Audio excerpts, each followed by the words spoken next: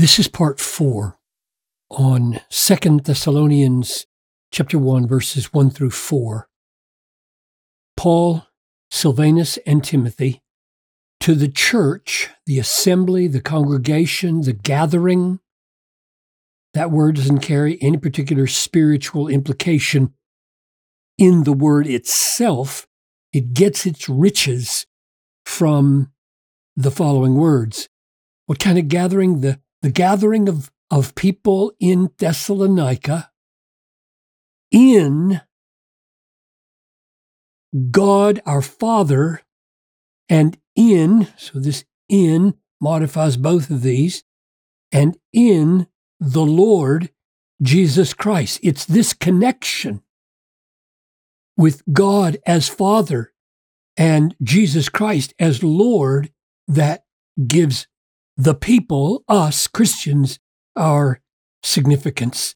So, Father, as we ponder the significance of what it is to be in God as our Father and in Jesus as our Lord, show us the glories of who they are and what it is to be connected to them in this way as your church. I pray this in Jesus' name. Amen. Notice one difference. Actually, there are two significant differences between the first verse of 1 Thessalonians and the first verse of 2 Thessalonians. Here's 1 Thessalonians. Paul, Silvanus, Timothy, identical so far. To the church of the Thessalonians, identical so far. In God, identical so far. But here it's the Father, and in 2 Thessalonians it's our Father. You see this here?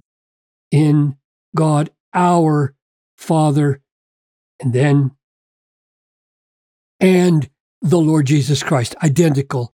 And then grace to you and peace, identical. Stop. That's all he said in 1 Thessalonians. And here in 2 Thessalonians, he says, grace to you and peace. And he repeats the very titles that he just gave here. From God our Father, same as here. And the Lord Jesus Christ, same as here. Seems very repetitive, doesn't it? So I'm writing to you, Thessalonians, in God the Father, our Father, and the Lord Jesus. That's who you are. That's who the church is. And now I'm calling down grace and peace upon you from that very God the Father and that very Lord Jesus Christ. So I'm guessing that the addition of our here is drawing attention to the preciousness, not just that God is a divine Father in the Trinity in relationship to Jesus Christ as Lord, but he is our Father by virtue of being in him. And we'll see that in just a moment, what that involves. And the fact that he felt obliged to add that and thus make it more personal and more intimate and more perhaps helpful and protective of the situation that they're in, he then was led to repeat it here with the our. At least when I see something repeated like that, I want to say, let's pause here and ponder a little longer what we're looking at.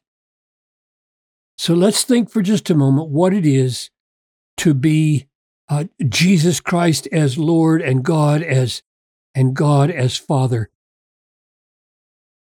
Here's a passage from Philippians 2 to wake us up about the meaning of the word Lord when applied to Jesus.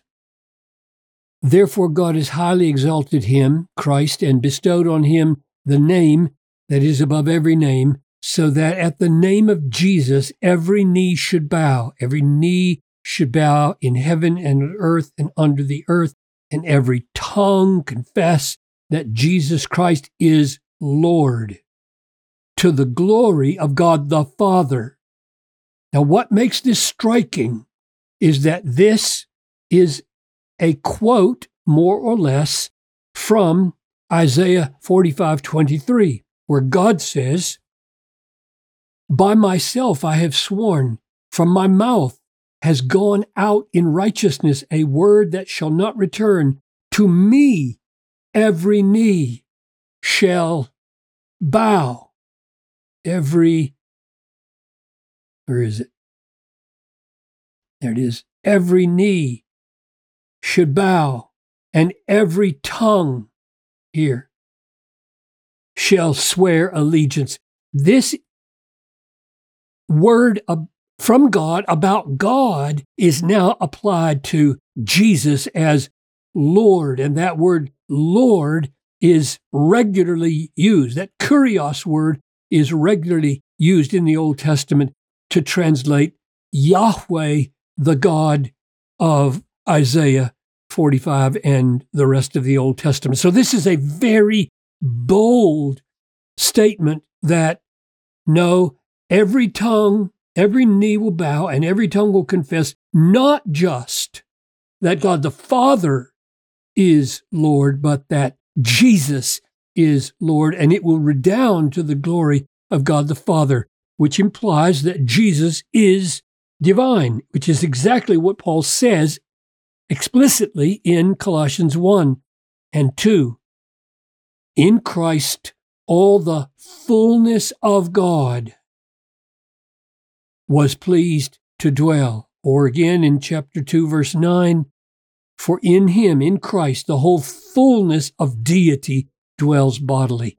So, contrary to what many sects say and what some liberals say, the Bible teaches that Jesus Christ is a God-man, a man-God. He was human, and he was fully God.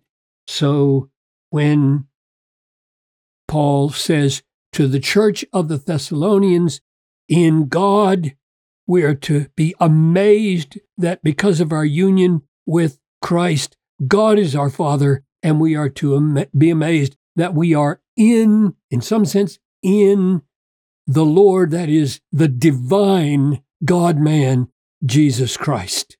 Now, what then does this "in" refer to? And I think the best way to answer that is just to go to a place in 2 Thessalonians itself and read it with that question in mind. So that's what I'm going to do. I'm just going to close by looking at this passage from chapter 2, stretching into chapter 3, verse 5. So let's read it, asking, all right, Paul, give us some hint what you mean that the church, the people of Christ, the people of God, are in God as their Father, in Jesus as their Lord. What do you mean? What's the meaning of "in"?